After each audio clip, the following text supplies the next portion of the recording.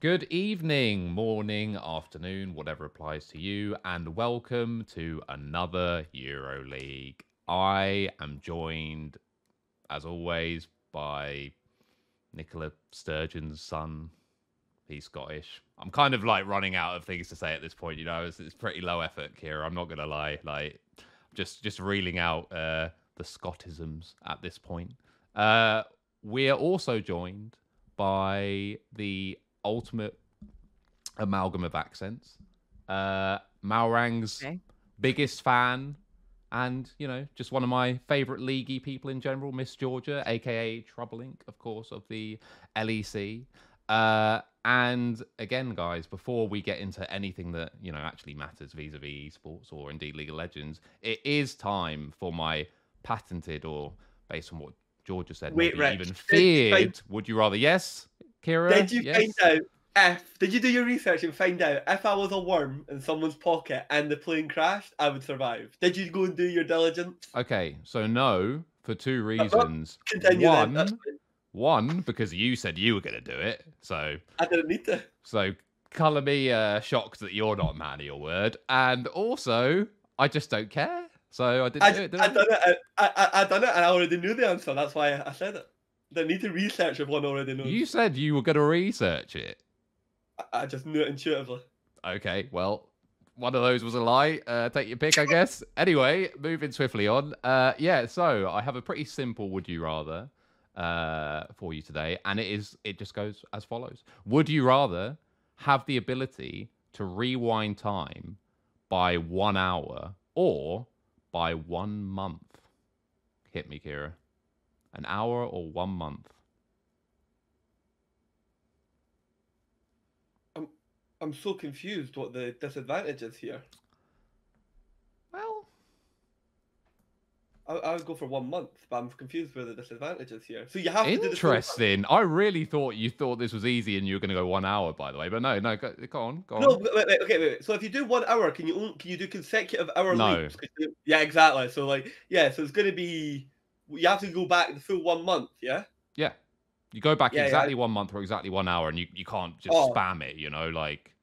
Oh yeah, okay. I'll do Does it it have a then. cooldown or what? Yeah, look, we'll call it like I don't know, a few days. Like you can't just permanently do it. Like you can do it every now and then. Okay, basically. 1 month. Really? Why? Because I would just like write down like all the fucking like stock exchange stuff in a month and all that, or like the betting patterns for a month, and then just do them. I can't spam an hour, so I would just do that. Become a and then millionaire. Yeah, But you could do that in an hour though. Like you could just look at the charts an hour from now on anything which is like high which has high volatility. Yeah, but then I would also just do, so like I've got that covered, and then like any like big mistakes tend to have like lots of like tendrilled repercussions. Sure. So like sure. sometimes you can have like good things happen or like bad things happen from what you perceive as good things, or good things from bad things. So you get a bigger scope to see like how things play out. Like I would say 1 month. If you're gonna, and also it allows much bigger planning. Say you've like fucked up a scenario or a situation. Sometimes an hour isn't enough time to like fix it, but a month will usually fix like a lot of things, and you also get like a lot more bigger like planning building up to the moment. So I would quite safely go for a month. I'm not too. There probably is advantages to an hour, but I'm not sold on how big they actually are. No, I think you gave a pretty decent answer. What do you think, Georgia? What would you do? I think I would take the hour. Listen, I'm somebody who is very I anticipate things very much and very passionately, and I have very little patience. So let's say I messed up something, I'll just go an hour behind and I'll go and fix it. But if I've messed up something within the month, but the rest of the month has gone pretty well, so I don't care about anything else, like reliving it is kind of like, I don't know, like the biggest deja vu probably of your life, and it gets very boring. So yeah, I would probably like be anticipating that one moment that I've wanted to go back and fix. So I'd probably take that 1 hour. Yeah, I think I would probably go 1 hour. I think the thing with 1 month, I'd buy everything that you said, Kira, but at the same time, it's like, yeah, reliving a month and then realizing like you know, normally an entire month probably wasn't like all bad, you know. It's like probably there were lots of things that you did and conversations you had with people and stuff that you value, and that they're all wiped away. It's kind of a bit depressing in a way that these things that you, huh? I can have them again. Sure. I mean, are you really going to be motivated to do like repeat certain things like that? I mean, I don't know. I think like with 1 hour, like I'm also someone who like generally doesn't have like many regrets, I guess, to the point where I'm like, I have to go back an entire month. You know, it's like if there's something really bad that's happened or something like that, like every now and then, would you want to press that button? Sure. But I feel like in an hour, there are much more sort of instinctive things where you're like, ah, crap, like I really wish I just hadn't done that. Like, oh my god, I wish it was 10 minutes ago or whatever, and I did something else. Like, that's just me personally. Like, I guess in reality, there are just way more times where I wish I could do something again immediately than I wish I could go really far back and like rectify things, you know, because generally I think I behave to the standard that I want to behave, and it's probably not that I've just done like a million things that I'm unhappy with and have to redo them all, you know. It's more like, let's call it, I make more micro mistakes than macro mistakes, let's put it like that. Yeah, right? that's what I'm saying. You know what I would go back 1 hour for? If I said a stupid ass joke and, like, for example, no one laughed or I mega embarrassed myself, I would just rewind 1 hour ago and shut my mouth, you know, never say that joke ever again. Most of my ones are like, just honestly, are all probably just like drink related, and so like an hour is not going to just do anything to it, you know what I mean? So like, it's not even going to put a dent in it. So like, there's like instant gratification things that you can do with an hour though, in the sense of like, you're like, oh fuck, I wish I just said this to that person when they said this or something. Like, actually, fuck it, replay that combo. Let's fucking go. Let's redo it. Yeah, there you go. That's the argument in the shower. Like, oh, yeah, exactly. Exactly. You get to all the smart things that you thought to say to that person. You know what? I literally tweeted after the first game, Malrank is the best fucking jungler in the LEC. Yeah, I saw and then that. he gets that second game on Elise, and I'm like, put me 1 hour back so I never tweet that ever again. Yeah, perfect tweet. You've got perfect tweet foresight if you can go back an hour. That is true. Yep, that there you is go. True. But yeah, I'll probably go for Or I could be hour. like best jungler in the LEC except on Elite, you know, in brackets, and then I would be freaking 5-head as well. Anyway, I also, this is obviously a little bit different, but I also have this concept in my head that like when people do this whole like, if you could have any superpower, what would it be? For me, it's always like the ability to rewind time. Obviously, that gives me like way more scope because I can just press a rewind button or whatever. But I feel like you can literally do and achieve anything by rewinding time, by just having like the hindsight of the situation, you know. But anyway, yeah. So let's get on to things that we all regret probably getting involved in League of Legends. But unfortunately, 1 month would still leave us in the middle of that shithole, wouldn't it? So let's talk about the first thing on the agenda, which is actually not games, because we did this week have little bits of news about some roster stuff that I want to touch on quickly. Now, I would just say, obviously, some of this has been confirmed by the organization. Some of this is technically rumor at this point, but we generally know, you know, how these things go. And I first want to talk about Dayor being rumored to be replaced. We do know he's been benched. I don't think the leader's been announced, but it's heavily rumored that he will be replacing Dayor. And it's a weird one, or it's one that divides opinion for sure, because obviously we have seen leader in the LEC before. The contention has always been very talented player who maybe hasn't quite lived up to his potential, possibly doesn't play particularly well with others, to use that adage. And yeah, but it's been a bit of a mystery because he hasn't really played top flight competitive for a couple of years. So I want to just get your guys' thoughts, I guess, on just a little bit on Dayor, but then also like what you might hope to see from leader. So Georgia, like what do you think about this? Do you think this like increases Astralis's ceiling? Do you think this is a good move? What did you think when you saw this? Well, first of all, I got sad because I'm friends with Dayor, and I think he's one of the kindest, sweetest guys in the industry, honestly. I've known him since the very beginning of his career, where they found him from Div 3 into NLC, into AUM finals, like straight away. And this guy was like, he was gapping mid laners from the ERLs that are currently in the LEC, like Certus, for example. He literally had to go through Certus to get to the finals of that EU Masters. So I believe that he made a lot of basic mistakes this season, unfortunately. I don't think his performance was up to par. Do I think he evolved and developed through last year to this year? Absolutely. But do I think it was at the same standard as the top mid laners that we have in the league right now? Thinking Niski, for example, currently, I don't think so. Am I sad he's gone? Absolutely. Do I justify it? Kind of, in terms of performance. Now with Leader, it's a very weird one because every time he was like given a chance, he was instantly taken back out. But his name has never stopped circulating. It's always, hey, this team is considered this mid laner plus leader. This team is considered this mid laner plus leader. And yes, he's always the second choice, but he's always freaking there for a reason. The guy is mega talented. Let's not hide behind our finger. Like, his mechanical skill is insane. The fact that he can get these picks in the likes of Assassins gives some like spice and a different approach to teams. Now, when it comes to being a good teammate, I don't have much to say about this because unless you are in the team or have experience with him in a team, I don't know I can say much about it. Do I think it's going to be an upgrade? Depends. Has he expanded his champion pool? Is he going to be able to facilitate for 113, or is 113 going to jump back to his Sejuanis and the Maokais, pending the meta doesn't change, right? And allow Leader to carry together with Finn. So I have a lot of question marks because I wasn't very happy with how Astralis worked in general. Yeah. In my eyes, it was very hit and miss. And when you put an assassin player in the team, you never know how it's going to pan out. No, I think that's fair. What do you think, Kira? What do you think about this? Oh, thank God, finally he's gone. But like George was saying, he's a good guy. I don't know him. I don't know any of the players. Just it's a waste of time having Dejor now in the LEC. I actually think he was maybe better this year, but probably not developing like quick enough. It's like the improvements are so like incremental and not like big enough to justify like keeping him. Where like other players, you can see like their upside.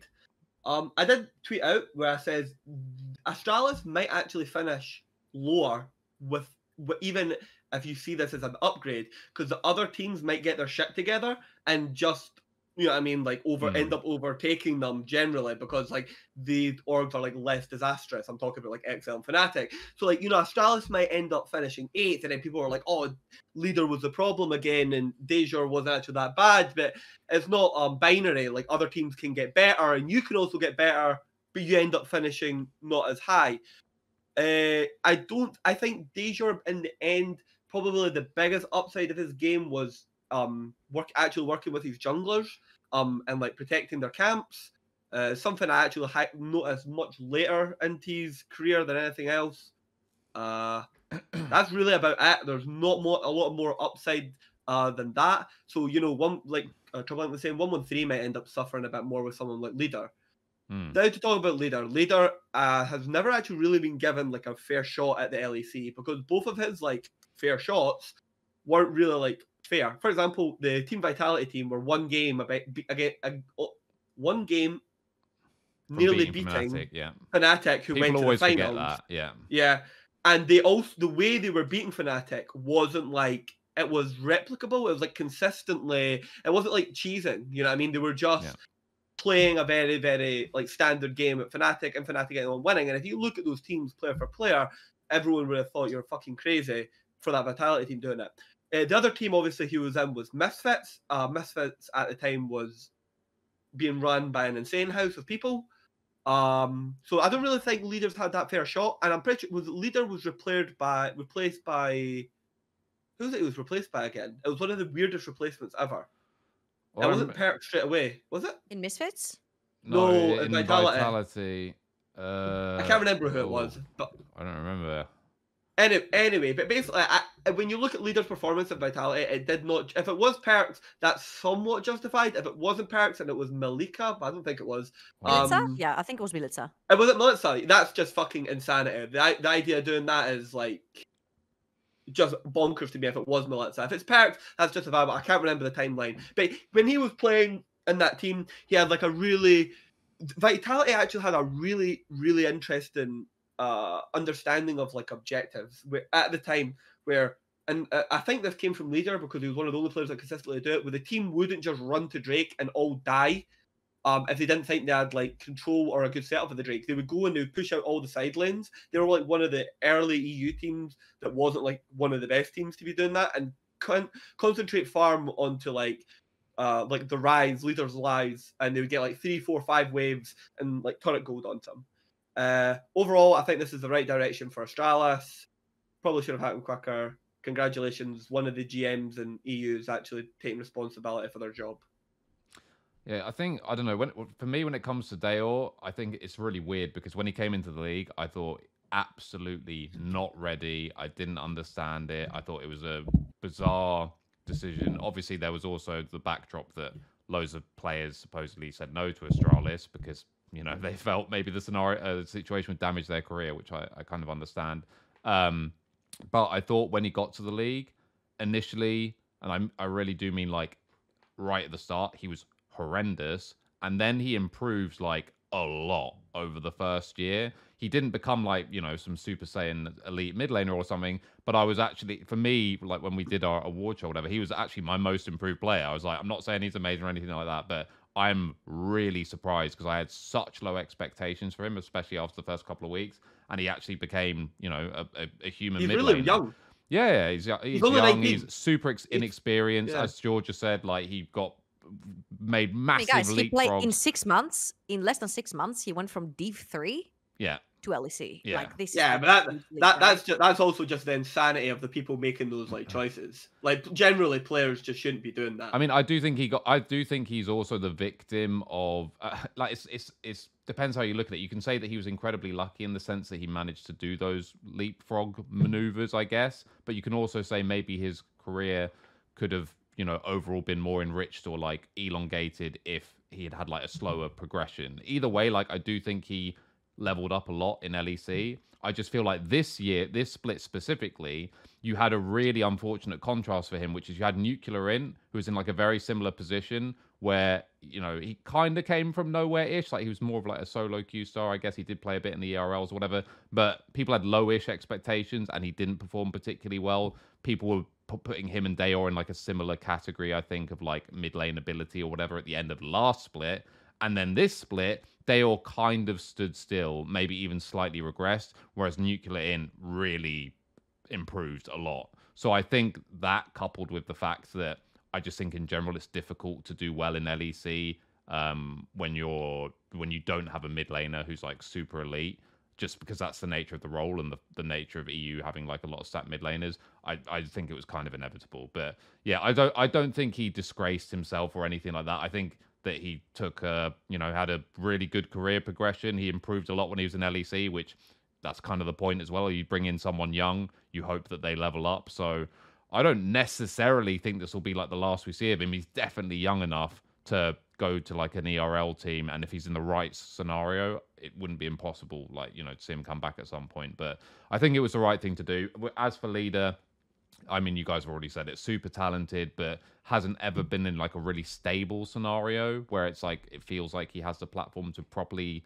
sort of excel. As I said, people really underrate that Vitality lineup, and when you actually look at the players that were in that team, it's kind of funny. Like Crowny, obviously back in LEC, he's playing with Labrov, who was his support, and then we've got Sigenda. I guess at some point it became sort of SLT, but Sigenda obviously now Rogue's top laner, and yeah, it's and now Leader's back. So like that was like a better team than people gave it credit for at the time. I think he was replaced by Perks. Okay. So yeah, which is actually a legit replacement, which is unfortunate for Leader. You know what I mean? And most players in the LEC would be replaced by any GM for Perk. Yeah, it does seem like Leader's had like a bit of a rough go at it holistically, like from the outside. But again, we don't know like all the comings and goings behind the scenes or how environment was. But okay, cool. So let's briefly talk about Fnatic as well, because obviously Fnatic have been supposedly making a lot of changes. Again, none of these are confirmed so far as I know. I don't think Fnatic's actually come out and said anything as far as I'm aware. Could be wrong on that. But the rumors are that Wonder is likely to be replaced by the Academy top laner, a guy called Ascarin. For those of you that don't really watch the ERLs, my take on Ascarin... sorry? Oscarinin? I always just say Ascarin. Is that wrong? I don't. You know what, Jamada? Okay, Jamada was also casting this guy, and he kept saying that he was a Ascarin, and I'm like, you forgetting one whole syllable, man. Okay, side note, I watch League typically with the cast turned off. So of course, apart from Wow. your casting Georgia, obviously, you know. You then- literally call me your favorite yeah, league personality or What? whatever, Oh, and then tell me you're someone muting me. who's telling the lies now, Rich. I'm Who's telling the lies mate, now? I watch the broadcast for the interviews. Me, I don't even watch the games. I just like, oh, Georgia's interview, time to turn the sound on. So yeah. Time to watch. But yeah, but anyway, for those who don't know, Oscarin obviously played in the academy team in LVP. When Fnatic Academy was really good, like last spring, he was one of the reasons they were really good. He is like very talented. I do think, for me, he's not like shown enough recently to the point where I'd be like, yeah, that guy, he should be like the top laner. But it really depends on what they're trying to do with the team and what style they want from top. He is like an aggressive player who can play like a lot of carry picks. I don't think he's particularly good at weak side, to be honest. I think he's too inconsistent and makes too many mistakes to be a reliable weak side player. So it's going to be interesting to see how that manifests. It should be added for context that they're also changing supposedly the support player Rux, which for a lot of people seemed like a bit of a weird one to begin with, I suppose. As I always said, like when he came in, and this is no shade on Rux. Like I think Rux, from what I know, is like a really nice guy, whatever. For me, he was like the 5th or 6th best support in LVP. So I was like, this is really weird. Again, on that really good Fnatic team, he was like the weak link. You know, it was like one of those ERL teams where I'm like, if they had a really good support, that's legit like an LEC level team that would make playoffs in LEC. You know, like that's how I felt about it. So I just thought that was really strange, and I feel like they got hardcore baited by him playing 2 games on fucking Leona at Worlds, which I'm pretty sure I could do. And just thought like, oh wow, this is different, and it's not Hylissang inting into the whole team. So yeah, brilliant. Let's sign him up. But anyway, yeah. So he's supposedly gone, and also their coach as well apparently is gone. Now, coaching is one thing I always caveat by saying I have no clue how this person operates unless I have worked with the person personally. I'm not going to pretend to know like what coaches do or how good they are. I had generally heard quite positive things about him prior to him becoming head coach. I haven't really bothered to investigate, you know, after the fact what people think of him on the LEC level. But yeah, so I'm not sure we have any word yet on what that's going to be. But again, I'll come to you first on this as well, Georgia. Like just on the rumored changes, like what are your takeaways from this? Like what did you feel Fnatic needed to do, or where they were weak, and do you feel like any of these changes will address this in any way? I just feel like the whole thing is a little bit bittersweet and a little bit of a joke. I feel like the roster was created to fail. If you look at the problems that Fnatic had last year, it was mainly top side of the map. And you take out, and on like nothing to do with Reckless at all, but I believe that Abs is probably like the best AD carry we have in EU right now, right? And some of the games that Fnatic won last year were 1v9 by upset through that bot lane. And I'm like, okay, so you're struggling a little bit on the top side of the map. You don't have to make changes. Like, I literally said, if the entire Fnatic roster stays the same, I'll be happy. Because if they just work on their issues, the players and the caliber of talent they have is just over the fucking roof. So it's just going to work. But the fact that they had problems with their top side of the map, yet the bot side of the map was the one that got replaced. And if you want to call it downscale, it's whatever, honestly. Like, you're taking... I thought that Rax was ready to go to LEC for many years now. That's not a secret. I've been saying it in all of my casts every time I've casted him. Did it work? No. I feel like I said this the entire time. If Upset couldn't do it, who can? Because if you have somebody at the top of your list and he's the best AD carry, anyone who's going to replace them is not going to be able to do the job, right? Especially if the problems remain on the rest of the map, which they did. Now, when it comes to the replacements, I'm a little bit confused, but I also understand the change with Skarinin. I just want to say right here that the way that the LEC operates right now, people need to understand that right now we're in the middle of every ERL season, which means it is very difficult to buy out a player from a team, because if a team in ERL is having a really freaking good run, especially going towards EU Masters and planning on winning EU Masters, this is so much more important to them than selling you the player. Because guess what? If they're winning EU Masters, the player's value that they have is going to go up naturally. So it's really difficult to find any player to replace somebody between winter and spring, because all ERLs are busy. Most of the players have been signed, so the only change you can do is through your academy. Now, do I think Oscarine and Wunder are similar? No, not at all. I find Wunder to have an extremely wide champion pool. He can play anything from Yumi to Soraka to your carries to your tanks to your engages, disengages, anything you absolutely want. And for Oscarine, for the longest time, in the EU Masters, we were like, oh, if Gnar and Gangplank get banned, then what? You know, that was kind of like the sentiment. So yes, carry player, really skilled at this, but you mentioned it as well.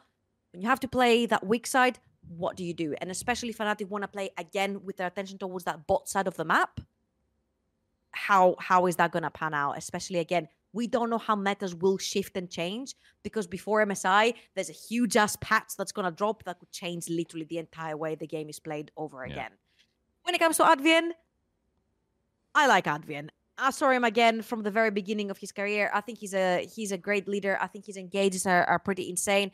I haven't necessarily seen his ERL performance for the last year after he got benched from Excel.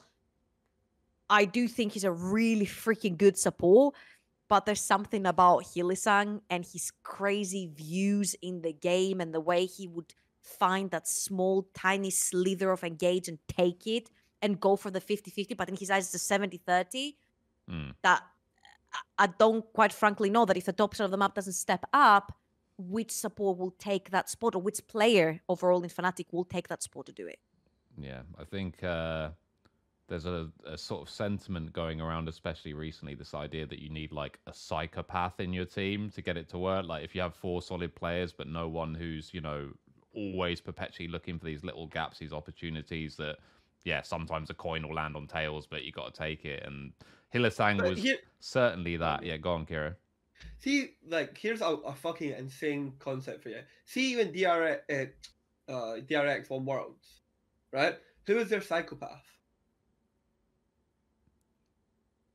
Who is this player? Okay. Maybe there's a difference between having 5 insane skilled players and then having some really good players and a psychopath. Yeah, but like one saying is like if you were to ask most like EU people, they would say like the support player's terrible, right? And the jungler is terrible. The top laner is like whatever, like to pretty good, and then obviously the ADC and the mid laner were nuts, right? But who was like this psychopath that was setting up the game and all that? Like this concept doesn't actually have to exist. The ADCs and mids in Europe are good enough. Was kind of a psychopath, depending on the pick that he was on. Like, but like, as I'm saying, like I think Zeka is very much comparable to like the players that you have like in EU in terms of like levels. I mean, I think this is like I would say this is generally I'm just saying an idea that construction. Yeah, Where does it come from? It's just it's a thing that EU players believe. You know, when like a team is stale or it's not performing at like a level, or they just feel like everyone's doing fine in their roles and they don't have like the magic source. It's always like, if only we had a Malrang or a Hylissang or something who's just like the spark, basically. And as I said, this is I'm not saying I agree or disagree with this, by the way. It's just like this sort of narrative that I've been hearing a lot about recently from different players. It's like this concept that sometimes if something's not working, but there's not necessarily anyone who's like solely to blame, or everything's just a bit mediocre, that you kind of need the spark plug. It seems like a patchwork to be a mediocre team, though. That's what I'm saying. Yeah, sure. I mean, I'm not gonna lie and put that much thought into it. I just thought. No, I'm just curious, like where it came from conceptually. Anyway. Well, I mean, more recently, right? It would have been from like watching Malrang, I guess, and kind of especially like if you watch the Malmo games and stuff like that. This idea that if everyone commits to supporting the Psycho, then you know, good things will happen. And then obviously historically in like the support position, obviously Hylissang's been like doing it for years. I think it's like an amalgam of those two things where people just have started buying into this idea. And I guess even to a certain extent, you know, like Humanoid is a bit of a psychopath sometimes. And like the G2 team where everyone would get behind the play and stuff like that. Sure, like, I can see where the idea was like sold on. But I'm saying is it's like if you actually look at like the success. Oh mate, no, you think these players were applied like actual science to this? This is obviously. I'm not saying that applied science. It's just an interest. It's interesting. I was just curious where like that came from conceptually. Anyway.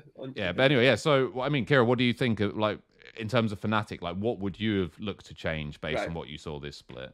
So, first of all, I believe that, like, okay, I don't know anything about coaching staff. I don't talk about coaching staff. I generally think unless you have really big insight into the team, you should not address it. I think the coaching staff of the Split Award is an abomination, right?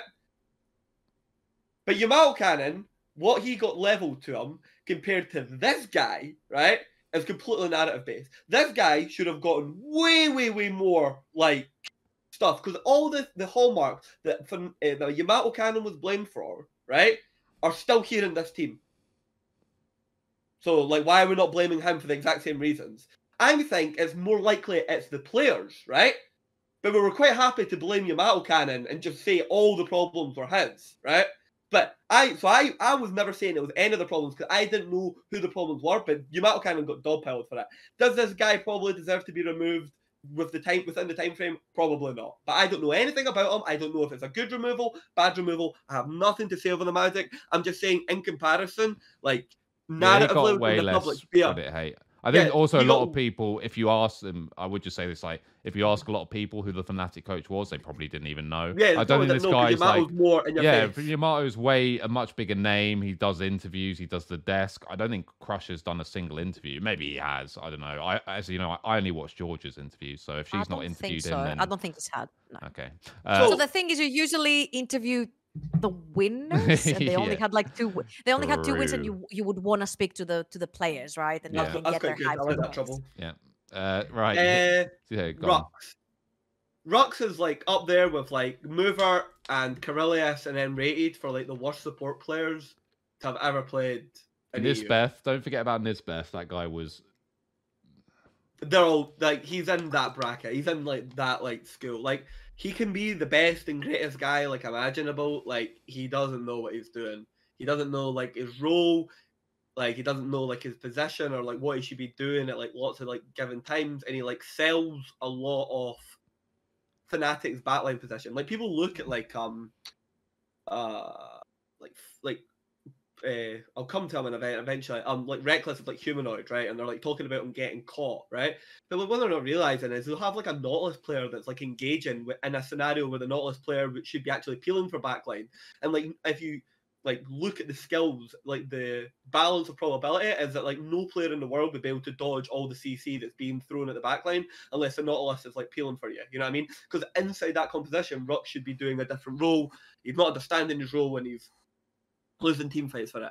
I don't know. Like, I like investigated Rux a little bit going into the season. I wasn't very hopeful for him with Reckless. I think Reckless has been like fine. I actually don't think he's really been the problem. The problem is he's not really been, because like Reckless's like superpower is like bound to like the quality of his support. Yes, right? very true. And because the quality of his support is so low, you don't get to have Reckless's superpower, and so you actually are getting the worst version of Reckless. So Upset would have been better on this team, right? But if you wanted to do something different with this team, Reckless could be better than Upset, right? But not with this support. You need. I don't even think, even if you get Advin, I don't think Reckless will be better. I think it would still more likely be Upset. You need a really high quality of support player who plays the map, understands the other lanes, like Halisang of old, to really make the most of like what Reckless is doing. And Rux isn't going to be doing that. So yeah, he's kind of got to go. But I also think, in a weird way, even though I don't think his play really justified it, if you're looking to be an elite team, it's also kind of got to be Reckless. Next one. So would you put Upset back in the team if you're Fnatic? I would unironically, just for hilarity, put Upset in the team with Reckless as support. I would. I genuinely would. I don't know why that's like crazy, and just play for lane. The two insane laners, and just literally just do it and just hope to God. I think it's better than anything you can make with Advian. I'm being really deadly serious. I genuinely think that would be the best. If you're like, your aim is to like try and like peak out at the highest it can possibly be, that's what I would do. But anyway, Wonder, this guy has been skating on piss ice this season. Why? Wonder, Kaiser, and a couple of other players are just literally living on like years of baggage that like just doesn't exist now. People are like talking about Wonder, right? As like, oh, he's like this weak side savant, and he's doing all these things for his team, okay? He's like playing like the Gragas counter match into Photon and getting solo killed 3 times in a game. I don't know under what circumstances that's good weak side play, and that's an entire game loss from topside. That's 1 game of 9 completely lost from topside. And we could just keep going through like all the different games, right? and Wonder is making loads of like massive critical errors in them. I don't know anything about this guy that's replacing them, but I think Wonder's individual play this split has been really, really, really poor. I remember seeing Wonder laughing at Evi on Dom's stream, and he was talking about how everyone gives them Cassante because nobody actually thinks he's a good player. Well, how's about you be a good player, Wonder, and actually fucking carry some fucking games? Because your bot lane's doing nothing. Why don't you fucking play a carry top laner, dickhead, and fucking carry some fucking games? Like, actually just can't, like, he's actually just sitting there flaming Evi like that, but then he's just literally roasting it down lanes. I'd actually just had enough. I was like, no, that is just insane to me, like, what is going on. So, I did see quite a funny clip on like that Riot did of like just one of these content like Shaka's content pieces where they were asking, it was like, oh, higher or lower, guess who's like had the most kills, like, or more kills or whatever, and it got to what, like, Wonder was one of the people participating, and they were like, higher or lower, someone and Odo, and he was like, oh, lower or whatever, and they're like, Odo got like 52 kills, whatever it was, and Wonder goes, that's absolutely pathetic, and they're like, higher or lower, yeah, higher or lower, you or Odo, and he's like, me, and he's like, actually no, you had less kills, and he was just like, sucks. And it's just like, I mean, I would say, like, I think that Wonder is a really good personality. But I think he's a really good personality as well, in the sense that clearly he will, like, sort of play to the fact that people know that he trolls and he's like cocky and all the rest of it. Like, I wouldn't hold that against him like too much, because honestly, if we didn't have players like Wonder in the league, it would be fucking boring. So yeah, it's kind of funny that he's playing like trash, or can play like trash sometimes, but I don't know. I don't really begrudge him that. I would also just add as well, I think Razork's been playing to topside horribly this split. He has. Like, Wonder has been straight up inted like multiple times. There have been multiple games where, sure, he's like not played well. Like a lot of the solo kills, obviously you can't blame Razork for a fucking 1v1. But also some of the times other teams have been able to dive him or go like 3 topside or whatever, is straight up Razork's fault and nothing to do with Wonder. So I would add that. another like specific game where Wonder's playing the Gwen. I can't remember who it was into. He was playing Gwen. Probably Cassante, if it was this season. No, yeah, but I can't remember the team Troubleinc, sorry, right? And him and Humanoid, right, decide between the two of them they don't want to win this game, and just in every single side lane situation, and he has such a massive lead. And right, that's supposed to be like his card game. That's like, where are the quality games? Where are the good games that justify it? Like, I don't think just removing them just on a whim is a good idea either.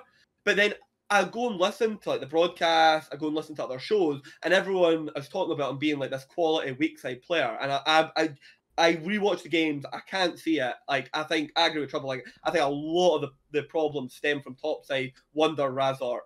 I don't know how fixable they are. I don't know if this is better, but I don't know. I'm adding Humanoid in the top side as well. I think the entirety of top side was a problematic point for Fnatic. Again, not because of the skill of the players, but maybe the way they were meshing together. I think when we're sitting here and we're like, Rux didn't work out, Reckless was whatever, Humanoid, kind of invisible this split, Razork was running it, Wonder was running it, or whatever. I think the problem stems from even deeper and not necessarily the skill of the player or whether Wonder can play Wixad or if he's good on Soraka or Janna top lane, because he is. He's fucking proved it. He doesn't need to prove it again. Like, the fact that he's you need to prove it now, though. No. That's what I'm trying to say. He's done the fucking run to go to Worlds Finals, not because everyone else was piss weak, but because he was freaking strong to stand against them. And fair enough, people have evolved a lot and developed since then. But the problem right here stems from even deeper. Because a lot of the times, we do not get to see what happens behind closed doors. If everyone is at each other's throat, if nobody wants to play with each other, if nobody likes the coaching staff, if the coaching staff doesn't like the players in the end, if they don't like each other, if they don't want to sit down. I saw the Excel little video that they had, and it broke my freaking heart to see like video say, I understand this was a wrong play, but no one said otherwise, you know? And it feels like when a team has no voice, but you're also hitting on the one person who's trying to make the plays, for example, it just gets even worse, because then nobody's going to get up and make the plays. Everybody's going to run it. Everybody's going to try to play for themselves. And at the end of the day, if you're not going to play as a team, it just shows. And I think for both Fnatic and Excel, it showed because something behind the scenes was just not right, and that's The not irony skill. of Vito saying that, where I would say Vito's biggest problem is using these in the game more than anything, is listening. As he talks, people answer him, and he just does whatever the fuck he wants anyway.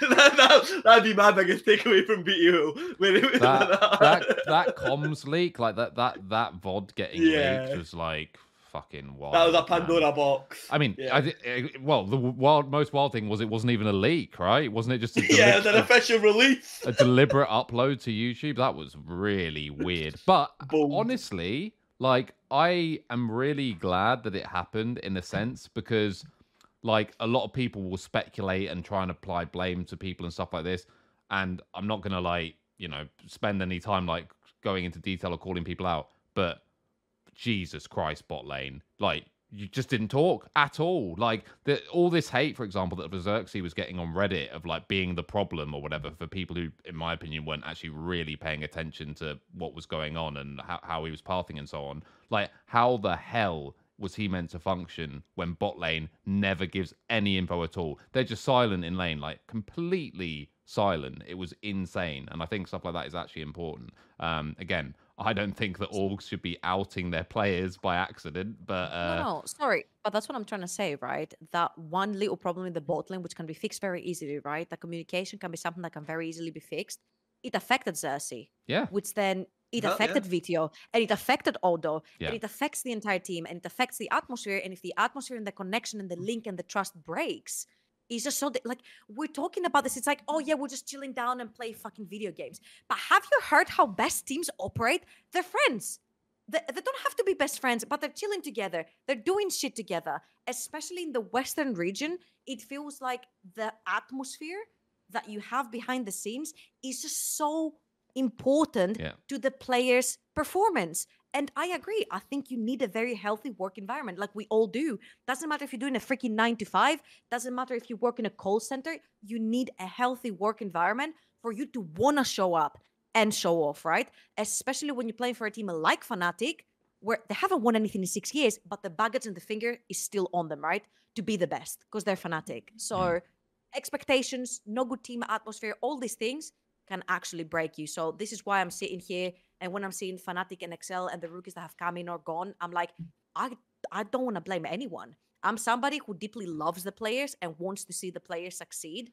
And in no way, shape, or form I will ever shit talk a player. So I'm like, fucking fix it, you know? These are good players. Fix it. Someone needs to know how to mentally help these people fix it. And then, of course, on the Rift, because the skill is there. Yeah, I mean, just to add on to that, I do think when there are scenarios when a team like completely collapses or isn't functioning like at all because of things like communication, to me, that is on staff, honestly. Like, there's like, how can you not get, unless someone is like has serious, I'm not even going to speculate or go there, but like, unless there are like serious issues going on, kind of almost like outside a game, how can you not get people to communicate? Like, that's insane. That's absolutely insanity. Like, how is it possible? I'm just going to say here, Rich, you know, because obviously you're working as an agent, right?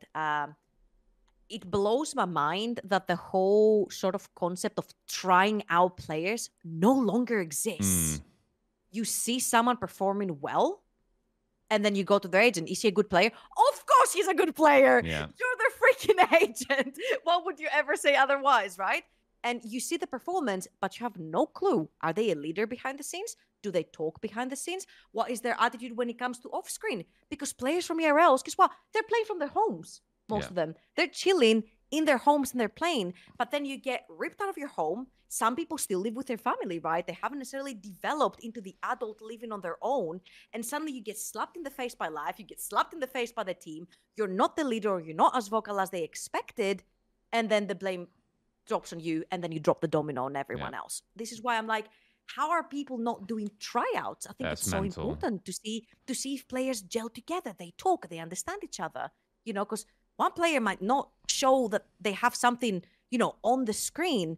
For example, when 113 joined Astralis, I was like, I can't believe it, you know, all the blame fell on him for KC not making even like playoffs. But suddenly he joins Astralis and he's doing pretty well. He pulled out like a Malrang-esque performance on that mark, and I was like, where the heck did that come from?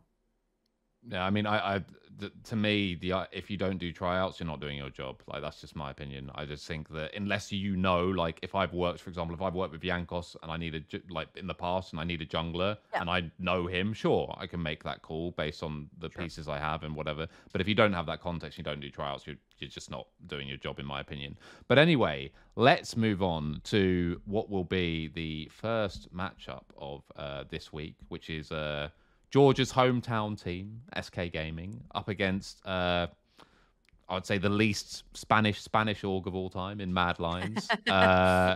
So yeah, Have Alioya. That is true. Probably not for much longer, but he is there for now. Yeah. So yeah, what are your? Oh, sorry, that wasn't a leak, by the way. That's just his contract his contract's expiring fairly soon. Lots of teams try to buy him in the off season. Okay. That's all known. So it would seem that if he doesn't sign a new contract soon, I would imagine that's what's going to happen. Anyway, yeah. So what are your thoughts on this matchup, Georgia? I mean, most people, I guess, would have Mad probably as favourites here, but SK have looked pretty good recently. Like, what do you think about this matchup? Who do you favour? Oh, so I look at the map in like very separate situations because everyone is like, it's such a bot-centric meta, and even though I deeply agree that that is the case, and if you can't play Caitlyn and Lucian, like, this is a big mistake that you're making because you can take control of the entire game with just one player. But then looking at Mad's mid jungle, it's just mind-blowing. The fact that Niski has developed into this superstar, I'll hold on my own in the mid lane and the jungle will play around me, is just, I think it's just some of the best thing that I've seen Mad Lions do. Because last year, he was the Doinby of LEC. He was roaming all the time, push to go side lane. But right now, they're playing a lot for that mid jungle. And you've seen how their skirmishes really freaking work. So I'm looking at Markun and Certus, who have also been playing that 2 versus 2. And I'm like, okay, if it's not going to be a bot lane thing, which, mind you, I think there's going to be a lot of 2 versus 2 action down the bot lane. I think it's going to come down to that 2 versus 2 in the mid jungle, which I find them both, I'd say, very ballsy from both sides. I think Elyoya and Markura are not shy of fighting, and they're not shy of taking these 2 versus 2s. And I think this is where games will be played, and we might see games being done fairly quickly, I would say, from the early game. Okay, I'm not going to tell you who I give it to because I'm not going to jinx anyone. Oh yeah. Yeah. What do you think, Kira? Like, who do you think has the edge in this one? I don't really know. I think a lot of this is team prep. It's a really heavy prep. I think this is like Markun versus Aloya. I would say generally Mad Lions have an advantage, except so like there's been like a redemption arc for the bot lane of like Mad Lions. Karse Helisang have kind of been on their own like redeeming redemption arc. Congratulations to them. It's been really sick, really great to watch them playing really well. But I think Exakick's probably one of the best ADCs in the league. Yeah. Probably a little bit of a step ahead of the current understanding of bot lane over Karze. That's not to say a lot. That's not to say Karze's infamously clutch in playoffs. He's very, very, very clutch. I'd probably say he's one of the biggest guys that can just turn it on. He is one of those people that does have an on button like Humanoid. Why the Mad Lion team of old was that also scary. Mad Lions in series, really weird because I actually rate their coaching staff. They have their team looks really well coached. I've spoken to their coach. Guy seems to know what he's doing. But series play has been a bit of a sticking point of this team. The BO3 series is a lot different to the BO5 series.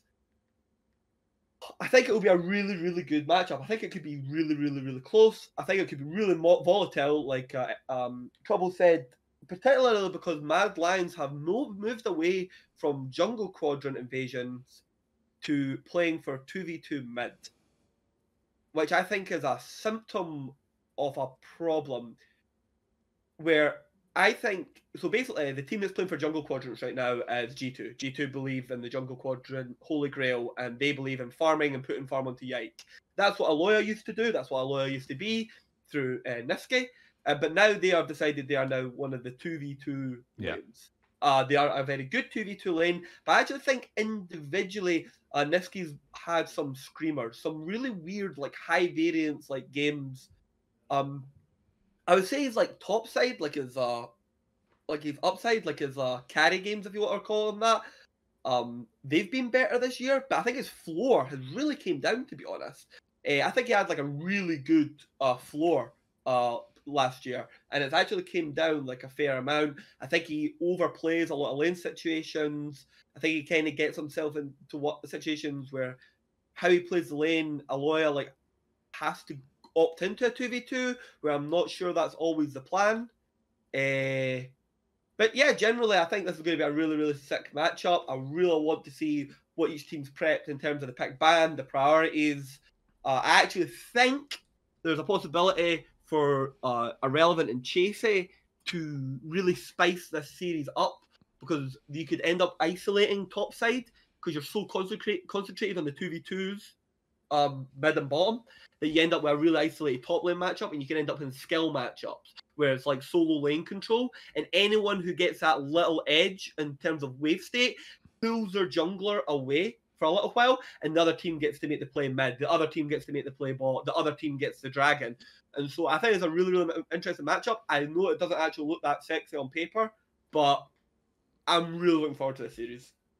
Yeah, this is why I said I see the game like very separate right now, because it feels like if you are a 2v2 team, which Mad Lions are right now, they want to play through that mid and jungle, then this part gets isolated, then Chasey stays on his own top lane, then the bot lane will not move because Exaki and Dosh will push them to play that 2 versus 2. So you've got like 3 completely isolated scenarios, and you're like, it could be anyone's game. And I think depending also on who gets ahead, because top lane can like get completely out of control. Like Kiri said, if you have the Jaxes in the top lane, if you have the Jaces, if you have the Yones coming out of Chasey, and this guy, mind you, was one of the best Jace slash Nara players that we had in the ERLs last year, like obviously.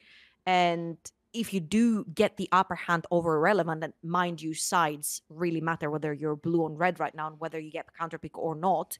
You could have, like, for example, one side of the map snowballing top side, one side of the map snowballing bot side, and good luck to the bot side if that guy snowballing top is playing Olaf or Jax, because you're going to pay for that price.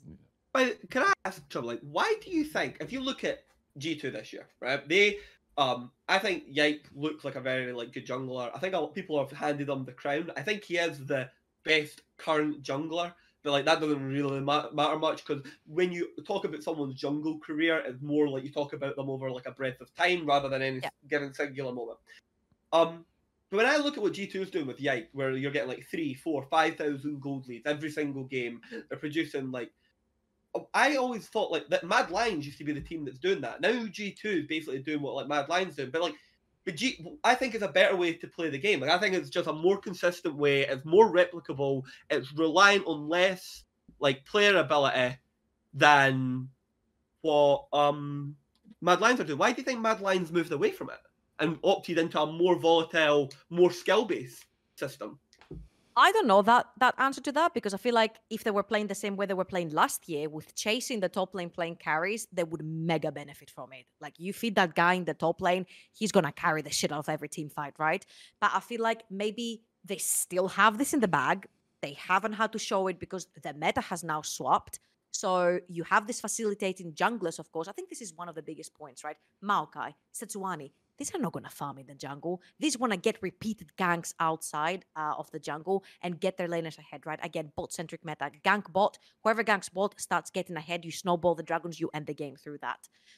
So I feel like always the jungle swap has a very big impact on how the game is going to be played. If, again, they minimize the timer between the resets of the camps and you can farm them repeatedly again, the Graves will come out, the Nidalees will come out, the Lilias will come out, the Belveths will come out. And obviously, I just said a couple of champions that Yike has already played in a meta where Setsuani and Maokai are really strong. And I think that's because Yike is probably one of the smartest junglers I've ever seen on the LEC in terms of protecting himself. Yeah. He knows how to play a variety of different styles of jungles, and he knows exactly that if shit hits the fan, how do I get the optimal scenario where I reach X item with the minimal damage from my team? And he will take that path. I feel that Malrang gapped him so hard in game 1 by reading how he wanted to move on the map.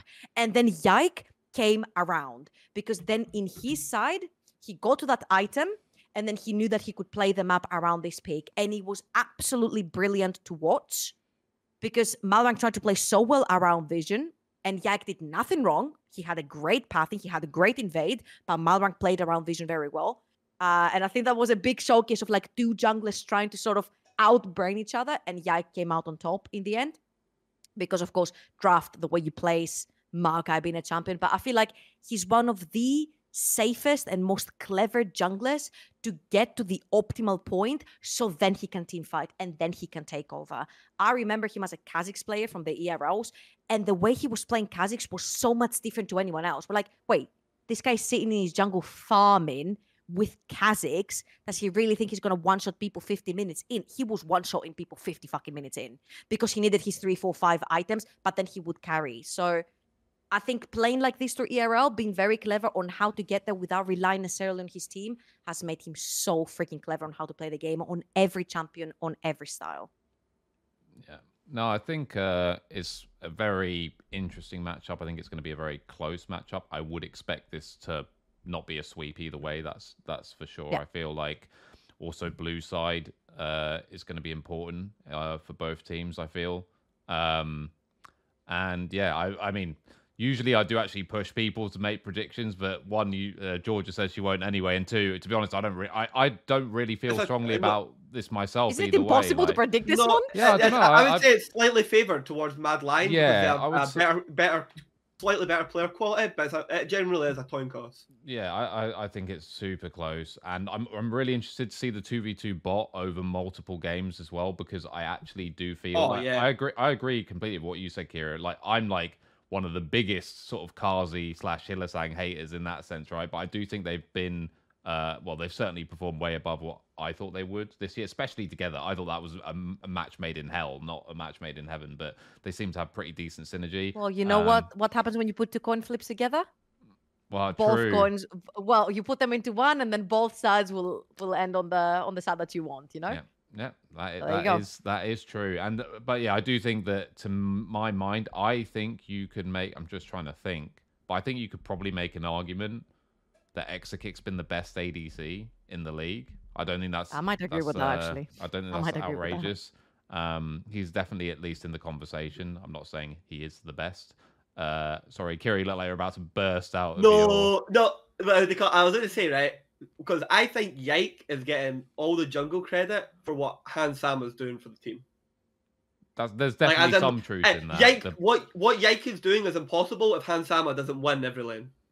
Like, it cannot be done categorically. The numbers advantages do not exist for in your games if Hansama hasn't got those lane pushes, if you're not diving. Yeah, you know what's mental? What's actually mental is every single game that G2 plays red side, before the, this is obviously conjecture, but I'm assuming before the game, no matter what he's playing, if it's Graves, like no matter what the clear speed, whatever it is, Yike will plan his path on his first clear, ending up in blue side river, like by Krugs. Like every time, like he's planning for it, because he knows by the time he paths down there, like if he starts red and then goes like blue and then comes down, he knows Hansama will have shoved them under tower by the time he gets there.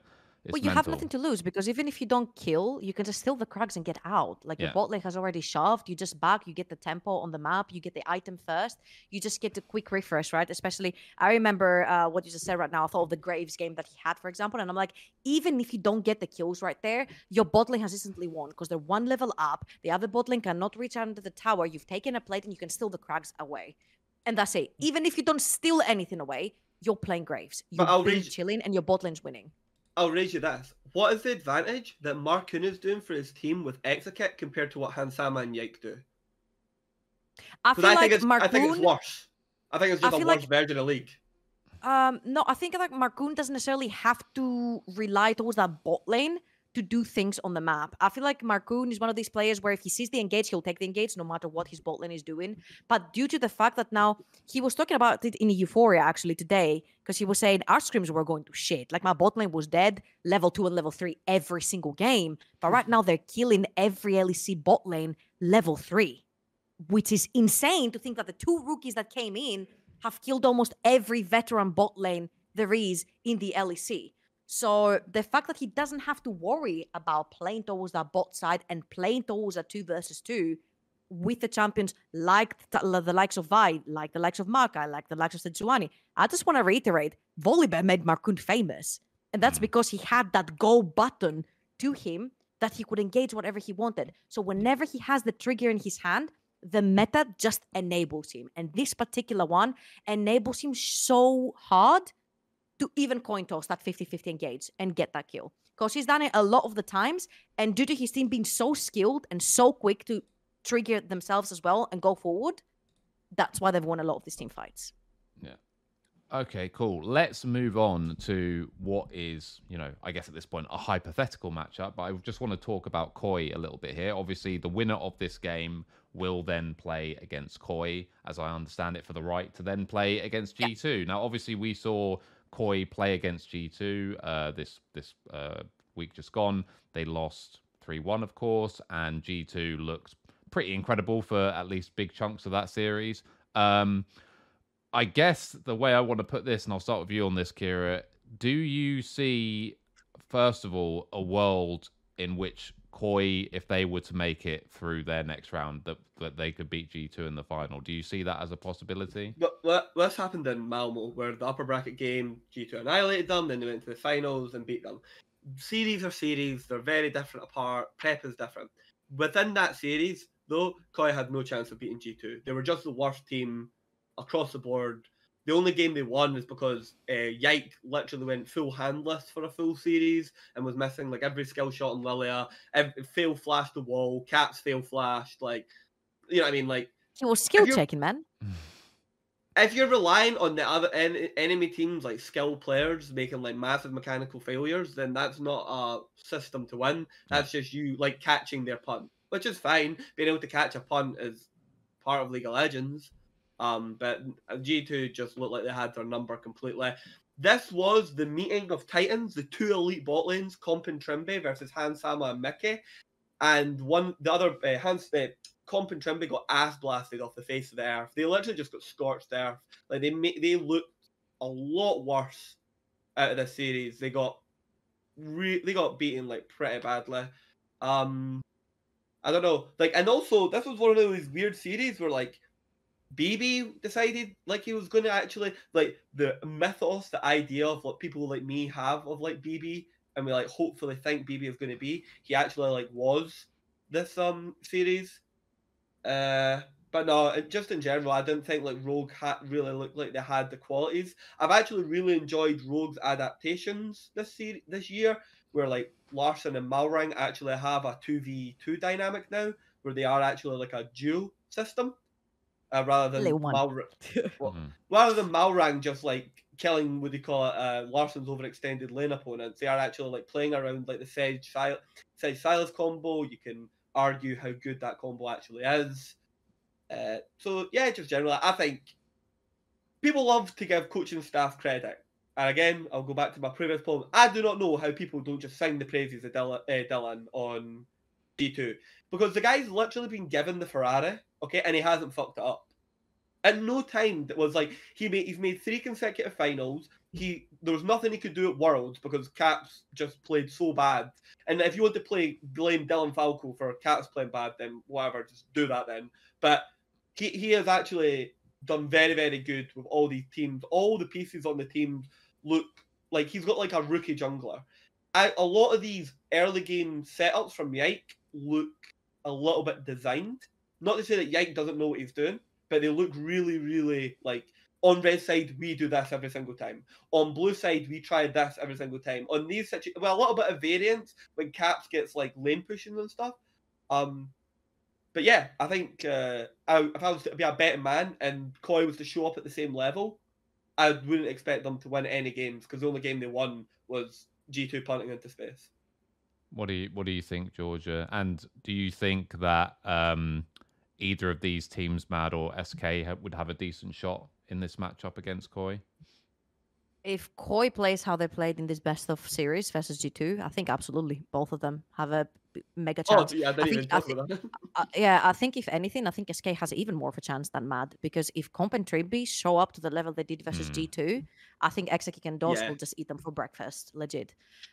Even though I love my boy Comp to the deep depths of my heart, that was not a very good performance by the bot lane. It saddens me, honestly, because I feel like probably one of the best performing players when the series was going well was Malrank and Larson, trying to play around this mid jungle duo, which I'm just going to say even now, because Kira, you mentioned a little bit of synergy. I'm like, still, that's not the synergy I want to see from a mid jungle duo. Yeah, You know? it's not I good. need more. Like, like, if your jungler is a psychopath, I need more. Like, give it your everything at this point. But we know Larson. Larson is this very reserved player that's going to pop off in his moments later on in the team fights, right? But I think if Koi want to bounce back, I think bot lane performance is going to have to play a huge role. Comp and Tree stepping up. I don't know, and I don't care if that means you bring back Kalista Soraka, if that is what you feel comfortable on, and you just snowball through the early phase. But the whole psychopath thing that we talked about with Malrank is just not enough. Like, even if he makes these crazy moves that maybe will catch somebody off guard, right? Camp top lane for 5 minutes straight, like bot lane needs to actually perform. Yeah, no. So yeah, I think G2 might take it if it goes there.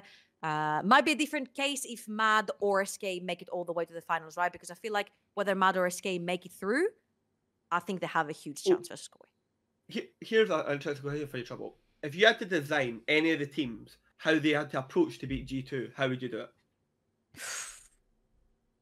Okay, I think you have to stay true to your map design play, because G2 has so many fucking curveballs in terms of draft. The fact that Dylan came up in an interview to Lore and said, I've got so many troll picks recommended to me and only a very tiny percentage make it through. And he says, we still have more to come.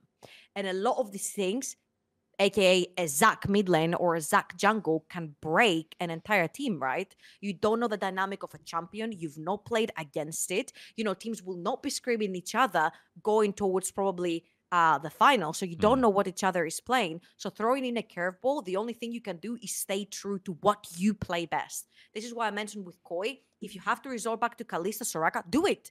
If that's what's gonna make you snowball a lane, do it. If you have to be one Malrank Sejuani every single game, do it. You know, like, stick to what you feel the most comfortable. And I think this is what's gonna get you back into the winning mindset, right? Because a lot of players say, if we don't win games, we forgot how to do it. So get your comfort, win it first, and then you can start experimenting. But I do think when it comes to G2 and their prep, they're fucking insane.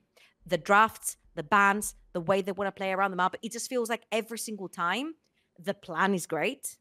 Picks and bans most of the time are great when it comes to drafting. So props to Mr. Dylan right there, and the players, of course, and all the other coaching stuff behind the scenes. But I think G2 always looks like this formidable opponent unless something happens in game and they just don't perform. So yeah, this is where I kind of want to finish off here, guys, on this last topic, which is obviously G2 await, you know, the winners of this sort of mini gauntlet scenario. And I want to know from you guys, I guess, you know, everyone considers G2 to be heavy favorites no matter who they play in the final. We'd have to see something really special in these next couple of series to, I think, be convinced otherwise. To your mind, which of these teams in their best case scenario, because none of them are beating them if, you know, they're not on form, on song, or playing, you know, in a replicable high level way, which of these teams would you most like to see play G2? Who do you think really has the best chance? Kira, I'll start with you. Who do you think, if they're on their absolute Koi? Okay, Koi and only Koi. It's only Koi. Realistically, it is only Koi. The other teams are too flawed in a variety of different ways to deal with G2's strengths. Like, form factor matters. Like, G2 could show up on the day and just play 50 times worse, and, you know, FK Gaming are now LEC champions of winter, right? That can happen. I've seen it happen a million times in leagues. Blue lost to KT Arrows, who didn't even go to Worlds, and Blue was the best team in the world. Like, it happens. Like, teams play bad. Like, folk have bad days. But if an iteration or a version of a good G2 shows up, only Koi can beat them. And the only way I think they can beat them is through mid jungle. And they've got to hammer it. I think scaling against G2 is a really bad idea for Koi. And I know it's so anathema to how they see the game, but I don't think. I think jungle for Koi right now is too important, and you need to kind of like back up Malrang's playstyle, to and basically be the early aggressors, because I don't think Malrang will farm as efficiently as Yike. He won't pick as efficient scaling champion as Yike. And so if you're looking at a 25, 28, 30-minute game and thinking, oh, if we get Larson on Azir, we can like get into these winning situations, I think that's actually a false prophecy, because I think slowly over time, G2 will farm the map better than you. They'll find better map plays than you. They'll find better winning positions than you. I actually think Koi need to like up the tempo and try and find a way to actually like basically the key to beating G2 almost historically at any given time, and it's one of the things that won in Malmo is neuter caps. Now, you know what I mean? That's like saying the way to beat IG in season 8 is to beat Rookie. You know what I mean? Like, you know what I mean? It's like, I say it very nonchalantly, but you can make picks, you can design plays, you can design 2v2s that are ultra specified to trying to win those scenarios. Yeah, no, I would agree with that. And yeah, it's kind of like saying, well, the way you beat the Chicago Bulls is shutting down Michael Jordan, but it's like, sure. I mean, it doesn't mean it's not true, right? And yeah, from my perspective, also doesn't mean it's doable. Well, yeah, also true. I think it is doable though, in a sense. Like, oh no, the Michael Jordan thing. Yeah, he that was good trouble. I like as every Jordan fanboy will tell you, was literally undefeated in finals. So I guess he was truly unbeatable in that sense. He was alright, yeah. He was okay, but yeah. So yeah, from my perspective, as I said, I've got like a really weird take on this, which is like I feel Koi are like, if I had to put money on like which of these teams is most likely to get a game off G2 in the final, I would say Koi, because of the jungle, like the volatility that Malrang brings and the jungle 2v2 dynamic. But I actually think if every team's playing at their apex, I would give it to Mad, because I think Elyoya is the only player in an influential enough position who can actually just win the game, like just beat G2, not necessarily on his own, but he can just be that catalyst. I think he's that good, and I think he's honestly been slightly underrated. I mean, obviously Trouble was bigging up the Niski Elyoya 2v2, but I think it was even understated. I think Niski has shown better propensity on carries, or to carry games properly. And when I say that, so usually if you think of Niski having a really good game, it's him being in a position to control the lane to the extent, he's not necessarily winning the lane, but to control the lane to an extent where he can get his roams off and be influential on side lanes, right? That's like the stereotype, and arrive early to skirmishes. That's the stereotypical Niski good performance. I do think there have been moments this split where actually he's just taken more traditional carry style picks, not necessarily a TF or something like this, and actually just straight up carried the game. Again, with, of course, the help of Elyoya. And I think Elyoya is the perfect jungler for him. I think Elyoya is near on the perfect jungler, full stop, in Europe in terms of like his all-round game. Yeah, his all-round game. And I think that he is the only person I trust to have that level of high-level consistency needed over what would potentially be a 5-game series. And Yike is still a rookie, right? Like as good as he's been, and you know, as impressive as he's been, until you've done it, you know, you haven't done it. And I would be interested to see if there is any sort of performance drop off at all in those scenarios. So yeah, for me, it's Mad. Georgia, what do you feel about this? Like, which team would you give the best chance? I don't know if you guys have heard the sentiment behind who could take games off of G2, who could win it all, yada, yada, yada. But it all comes down to the forest and the junglers.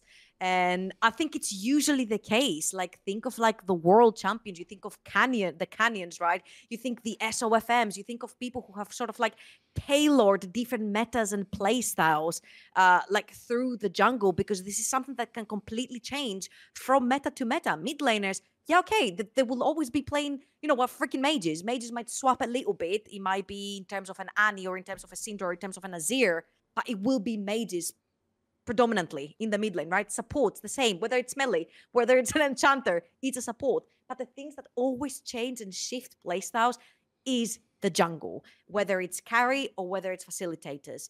And because Yike can just spread such an array of champions and playstyles out, he will fumble at one of them because he is a rookie. And even though he's really good at getting where he wants to be through farming very safely, I think a lot of the pathing right now in general in the jungle is very telegraphed. It's like 1, 2, 3 bot, 1, 2 bot, 1 bot, everything bot. So if you get a psychopath that is going to completely ignore bot and just sit 10 minutes in the top lane and get a 6-0 on his top lane who's playing a Jax or an Olaf, you can suddenly win a game. If you do this around Larsen, you can suddenly win the game. I said the name, but yeah, I think if 100% both teams show up, I think that Koi has a chance of taking a series off of G2. But I think it's going to have to come down 100% to jungle. I've said before, I'm the biggest advocate for Malrank, but I said this guy is going to win you the game level 2, but he can also lose you the game level 2. And this is what it is, right? This is just the way he plays. If Rogue follows, which they did last year, they won LEC for the first time. Yeah, I'll tell if they you. Don't, if they're on their toes, it can go very wrong. Yeah, I'll tell you the one issue I have with this, and I thought I would make it for an entire show without bringing up this Is topic. it the Odoamne section? It is. The problem is, you know what I saw? You know what I saw in Malmo? I saw what is probably the greatest weekend of play ever from a European top laner. And you know what I haven't seen this year is I haven't seen shit from the guy who was brought in to play carries on carry champions. So even in that analogy, right, which holistically I completely agree with, like, we know exactly the quadrants that Yike's going to hit and he's going to end up near fucking Krugs every time. But even if you play to Segenda top, I'm not saying he can't. I'm just saying I haven't seen it. I have not seen this guy been given a lead or develop his own lead and win a game. It just hasn't happened. And in fact, that's also sorry. His better performances have actually been on like weak sidey shit, which I wouldn't even sort of overpraise. I think he's been adequate on them. I think he's been fine. I don't think he's like playing badly. But this guy was brought in for a specific role. It was he can also play carry champions because apparently, even though, by the way, people forget that Otto is playing shit like Renekton and just solo killing people or whatever, like Otto can't play carry champions, right? So this guy's brought in to play carry champions. I haven't seen it. And I think if you play to top side as Koi, you just lose. You literally just lose. Like, unless this guy's going to have a revelation overnight or whatever, he has not shown that he is good enough to carry games for Koi or to be the win condition for Koi, especially against a team as good as G2. So I guess I would kind of I would just adjust that slightly and be like, play to Larsen, you know, like try. That's why I said play to Larsen as well. Yeah, you can play around Larsen. Yeah, too, but only play to Larsen or try and. Can I add a little asterisk here? Yeah. I feel like in general, in a lot of our internationals, the top lane has usually been a band-aid, right? And it's usually band-aided with a tank, an engager, someone who plays weak side, someone who can get completely butted in lane and dived repeatedly many times, go 0-5, and still press the Ornn horn and create the perfect engage. And I think this is absolutely fine because we're stacked when it comes to mid lane. We're stacked when it comes to freaking bot lane. Like our AD carries and our mid laners are fucking insane. So our top laners don't have to be the best Fioras in the fucking world, don't have to be the best Camilles in the world. Would be nice. And I feel it would be nice. Don't get me wrong. It would be nice. Because when Chasey looked in a Fiora, when Chasey looked in a Fiora, I was like, "That's a you Fiora," but not a you player playing it, so we still get it, you know. So yeah, no, it would be nice, absolutely, 100%. Because then you also have the Joker in the back of the deck of cards of I can play everything in every single role, and I don't disagree. But I'm like, if that is the band-aid we need to have for EU, and then maybe we can pop off in any other lane, especially bot-centric meta. We have insane AD carries right now. Maybe it's not that bad. But when it comes to carries, I don't think I've seen a top laner from EU perform to the likes of the Shy, for example, when I see this guy on freaking Aatrox and Fiora and whatever there's been many people that have played to peak the Shy levels here. Not to beat him necessarily or be to his level, but like nowhere near confident enough to pull a pick like this and make it work. So am I a little bit bitter that we can't play that shit? I am. Am I fine with seeing Arabella Horny, players fun. Orny, and Sion in the top lane? I'm fine, man. I do It's think it is. whatever. I would agree. I think it's kind of like first world problems where like we always complaining in Europe, like but our top laners like can't beat the absolute best top But laners it's in the world when fine. we go to Okay, World. okay. But Can I just Wonder sorry, in go. 2019 was a legitimate like world class can compete with the East level top laner. Like I think that's like the only time in history. But he was a basically. carry player. Yeah. No, that's what I'm saying. Th- Like, this is the problem with this thinking is carry players in top lane, okay, can become good weak side players because to be a carry top lane player, you already had to understand the concept of weak side, right? But weak side And players, min-max, yeah. yeah, but weak side players cannot become good carry players because they have it's like very rarely, like they do not have the precedent. I give you the example. Can, right, spent his entire life playing carries, then he became an almost exclusively weak side player for the Damwon teams. You had Ali, weak side, strong side player in his early career, weak side. Then you had Flandre, carry player on Snake. Then he won World with EDG, playing exclusively weak side. And Keen played weak side carry for Afrikas, almost plays exclusively strong side carry. And now, these players like are able to do both. And what people have realized is you're actually designing your top laners in EU to fail because you're actually not teaching them to play top lane or like the conceptual modern idea of how to play top lane. You're teaching them how to win the LEC with 4 other players and you like bandage all of their like misgivings and all their problems, and then you're just like stat padded. And I actually feel sorry for Zagenda because I actually look at it and I'm like, Koi doesn't know how to play top lane.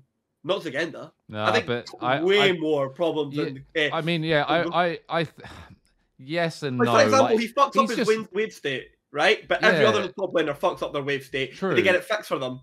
Yeah, that's true. But at the same time, it's like, it's kind of like, in my head, it's like we're feeling sorry for the 5 out of 10 carry player for not getting the support to play carries, and I'm like, he's just not good enough. Like in general, at playing that style anyway. It's not like that some tragedies happening where we've got this absolute like beast European carry top laner and people just aren't placating to him. It's like, no, he's just an I honestly at this point on an NDC level, I can't even say average carry player, like based on what I've seen. I'll just say a bad carry player. But yeah, I don't feel bad for him. Like I feel like he's not shown, apart from anything else, he has not shown that he should be played to. I've not seen anything, like even in lane performances, where I thought, God, man, if only they played to Sagenda this game, you know, they really could have got an edge. He really had the pressure in top. It's like, no, not really. Just getting solo killed every now and then and not really doing much when he gets leads. And yeah, I don't know. I'm not for me, like so far. Again, I'm not judging his split at this point because ultimately, potentially the 2 biggest series and potentially 10 more individual games, you know, he's going to play. Up. Yeah, so let's see. I'm certainly not judging him right now. To me, it just looks like that, as I said on Twitter, they just downgraded top for fun. Like it just they downgraded completely for fun. fun. That's my point. Is I'm not like something that's sympathetic to Zagenda. What I'm sympathetic to is what Zagenda is going to become so that Koi can win games, right?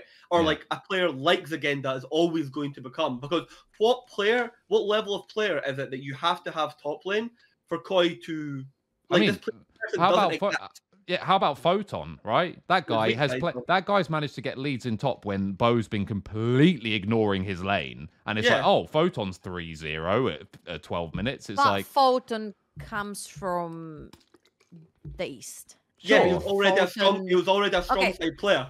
That's the point. But you can't justify playing towards Sagenda when Photon exists, for example. So when you have a carry top lane, usually what you can do, and most teams will do over in the East, is split push. And Eastern teams have beaten us so many fucking times by split pushing us to death, by splitting our entire map in a 1-3-1 scenario where we don't know where to hit and we just lose it all. And I think this has been a concept for Europe that we have been lacking a little bit in the past few years, and that's trying to split the map apart. And whether it's communication, whether it's our top players not being able to play carries, I feel like these scenarios have been long gone. People are more willing to slot in an Ornn again and a Sion and call it a team fighting composition rather than go the extra mile and understand how to split, when to split, why to split, when to TP, why to TP, where do you TP? you know, all that stuff, which is much more split-second decisions. But if you don't keep practicing these split-second decisions, you'll never make them. And I think this might be something that we're missing, because this is what makes the Shy. He can go 0-16, he still wins the fucking game. Why? Because while he's 0-16, he's still got his 4 items. He's still out-farmed you, even though he's died 16 times in a series. And he's still 5 times more useful because he knows exactly how to play team fights. I'll give pushback on that, right? No jungler in EU, right, is doing this for Zagenda, right? Okay, Zagenda dies, okay? He then TP back and dies again, right? So this is the Shy. And then his jungler walks top and holds his entire wave, not once, twice, but 3 times. No one's ever done that for Zagenda. Yeah, and but why would you? Why would you? What? Why would you do it for the Shy, mate? He's not. Why would you do it for the Shy? The reason he's good at League. No, he's not good at mate. No. You've been sold on a false promise. He's not carrying games. The reason Karsa does that is because if he doesn't do that, the game is completely over, because the Shy has ran it down so hard that is the only play that is available on the map, and it must be done within that instance. Sure, but both can be true. Like, the Shy can run down loads of games, but he can also be good at League. Like, in my opinion, again, obviously, Sagenda's good at League, right? But in like these grand echelons at the top of the game, Sagenda's not good, and the Shy is. That's why you would do that for... Like, what? Sagenda's in the same league as the Shy, is he? Mate, a random fucking guy from Korean Challenger comes into our league and plays carry champions better than anyone in the last 5 years. I'm saying if the LPL are setting up the Shy to have better advantages and doing correct things around the Shy's mistakes rather than Zagenda. It's a self-fulfilling...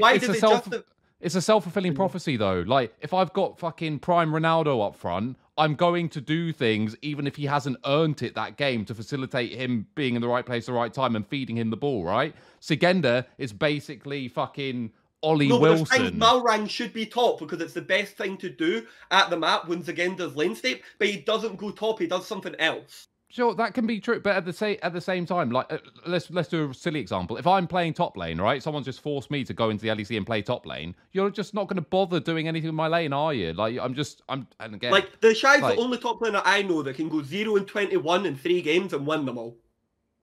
Sure. Because what his team does for him. And if you think that's good League of Legends, then you can have it. It's not about it being... It's about that there are games where the Shy sprints it down and he needs help and he needs his team to carry him over the line to an extent or whatever. I'm just saying the reason why teammates are willing to do those things is because he is the Shy.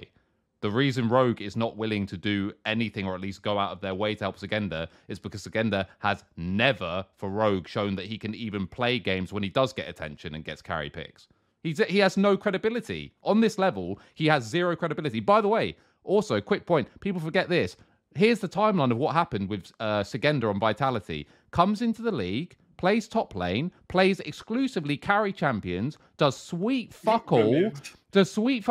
They stop playing towards him completely, and then he gets put on weak side champions. He gets annoyed that he's playing weak side champions and essentially benches himself or gets benched for SLT.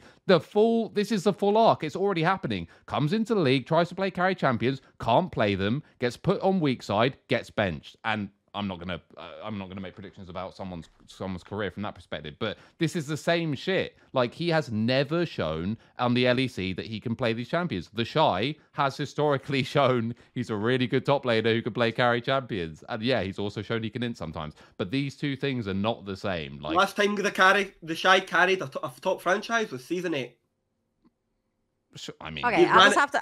Okay, it's my fault here because I kind of compare to incomparable things, because obviously, like, one player is also still quote unquote a rookie, right, and the other player has been a world champion, one of the best players of all time, one of the greatest top players of all time. But what I'm talking about is what their teams do for them today. And what I'm saying is you go and you get someone as good. If you got someone they value what champions like Fiora and like Camille and like Aatrox can provide to you in a side lane, right? But he's not playing those champions. He's playing, like, the Shy is literally playing Gnar, K'Sante, Renekton, Sion. Like, yeah, he's not playing those champions. The same thing. No. What I'm saying is, it's like he made his name by being one of the best carry top laners in the entire world. And with that comes, I can play fucking tanks. Yeah, but Karsa also done this for Quintang and Wayward, right? Because what Karsa's doing is doing it because it's the correct thing to do at the given time, right? What I'm saying is in LEC, they do not recognize that in like top lane. Like I could go and get Keen, right? Probably one of the best top laners ever, right? Stick him on Rogue and he would have similar problems, not in terms of like his own like lane state, he would probably deal with that way more better, and he would like maybe output more damage because he's general understanding of team fights better. But he would have similar systematic problems. Like when he goes to split push, he can't push as deep because the wards aren't there. When he goes to TP to a dragon or look for a flank on dragon, the wards aren't there. They've not been swept. They've not been placed. They've not been prepped. Like these similar issues exist because playing top lane carry requires you to carry the game in a different way. That's not designed towards the See, LEC. I fundamentally disagree with this as a philosophy. This is what you're saying, and you correct me if I'm misrepresenting you, but I don't think I am.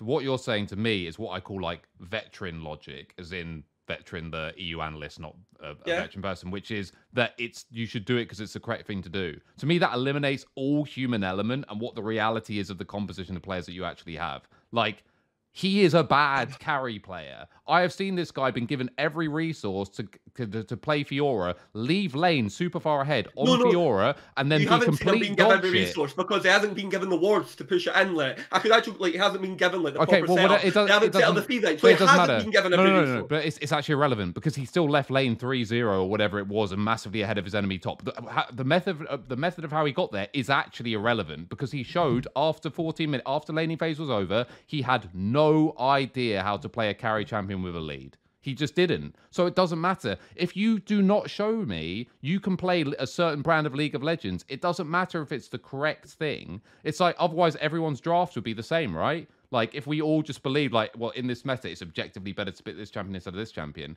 But it's not objective because there's a human element. And as a player, as a human, he has not shown any capabilities, in my opinion, to show that he should be played towards. And Malrang may think, and I'm not saying that he does, but he may look at top and think, fuck this guy. Even if I get him ahead or help him out, he's just going to in later.